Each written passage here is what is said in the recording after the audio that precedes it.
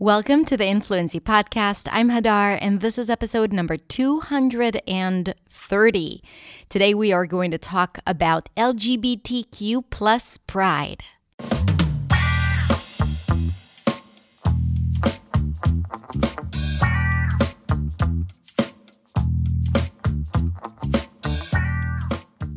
Hey everyone, welcome to the Influency Podcast. Welcome back. If this is not your first time, I hope you are having a beautiful, beautiful day.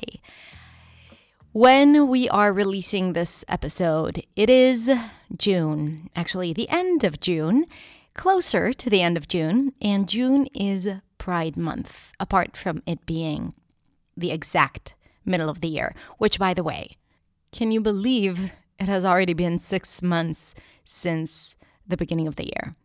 I don't know about you, but to me, it was super quick. So anyway, it is June and it is Pride Month. And I wanted to take advantage of this opportunity and talk about terms that you might be hearing a lot and maybe you don't know exactly the different terms in English. So I wanted to talk about it here. I think it's important. I think it's important to understand. I think it's important to know how to talk about it. You know, equality starts with the language. And this podcast is all about language. So let's tune in to today's episode. Thank you so much for being here, and I hope you enjoy it.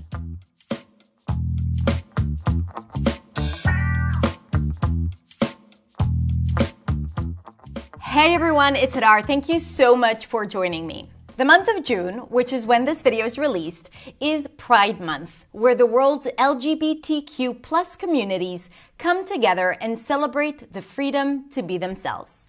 LGBTQ plus pride is the promotion of the self-affirmation, dignity, equality, and increased visibility of people who identify themselves with this community. And why pride? As opposed to shame and social stigma. LGBTQ plus is an acronym meaning lesbian, gay, bisexual, transgender, and queer or questioning, and the plus stands for other specific sexual or gender minorities. We'll talk about what goes into that in just a minute, but before that, I'd like to share relevant terminology that might be helpful.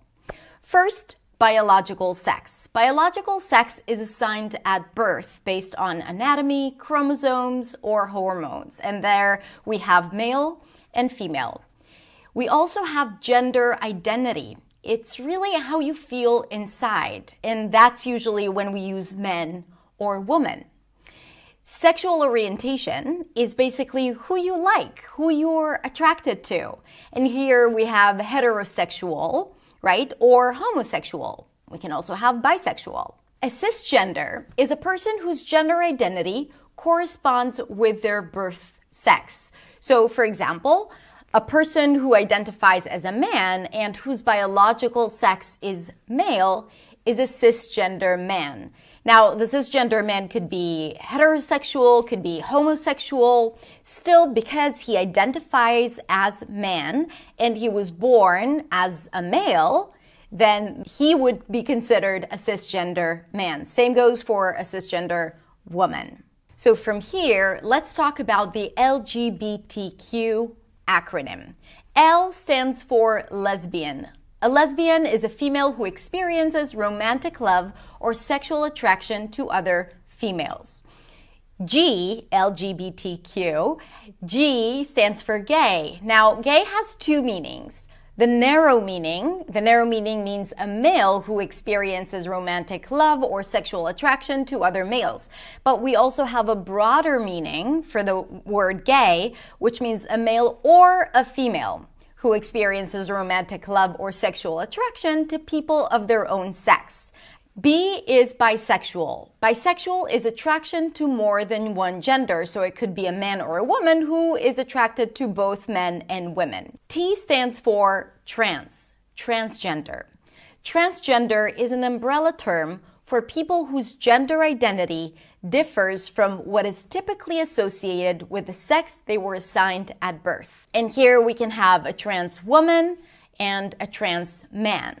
Now, It's not the same. Transgender is not necessarily the same thing as transsexual, which is a transgender person who desires to also align their body with their sexual and gender identity, which generally includes medical procedures. Q stands for queer. Queer is an umbrella term for sexual and gender minorities that are not heterosexual or cisgender. Now, the letter Q can also refer to questioning.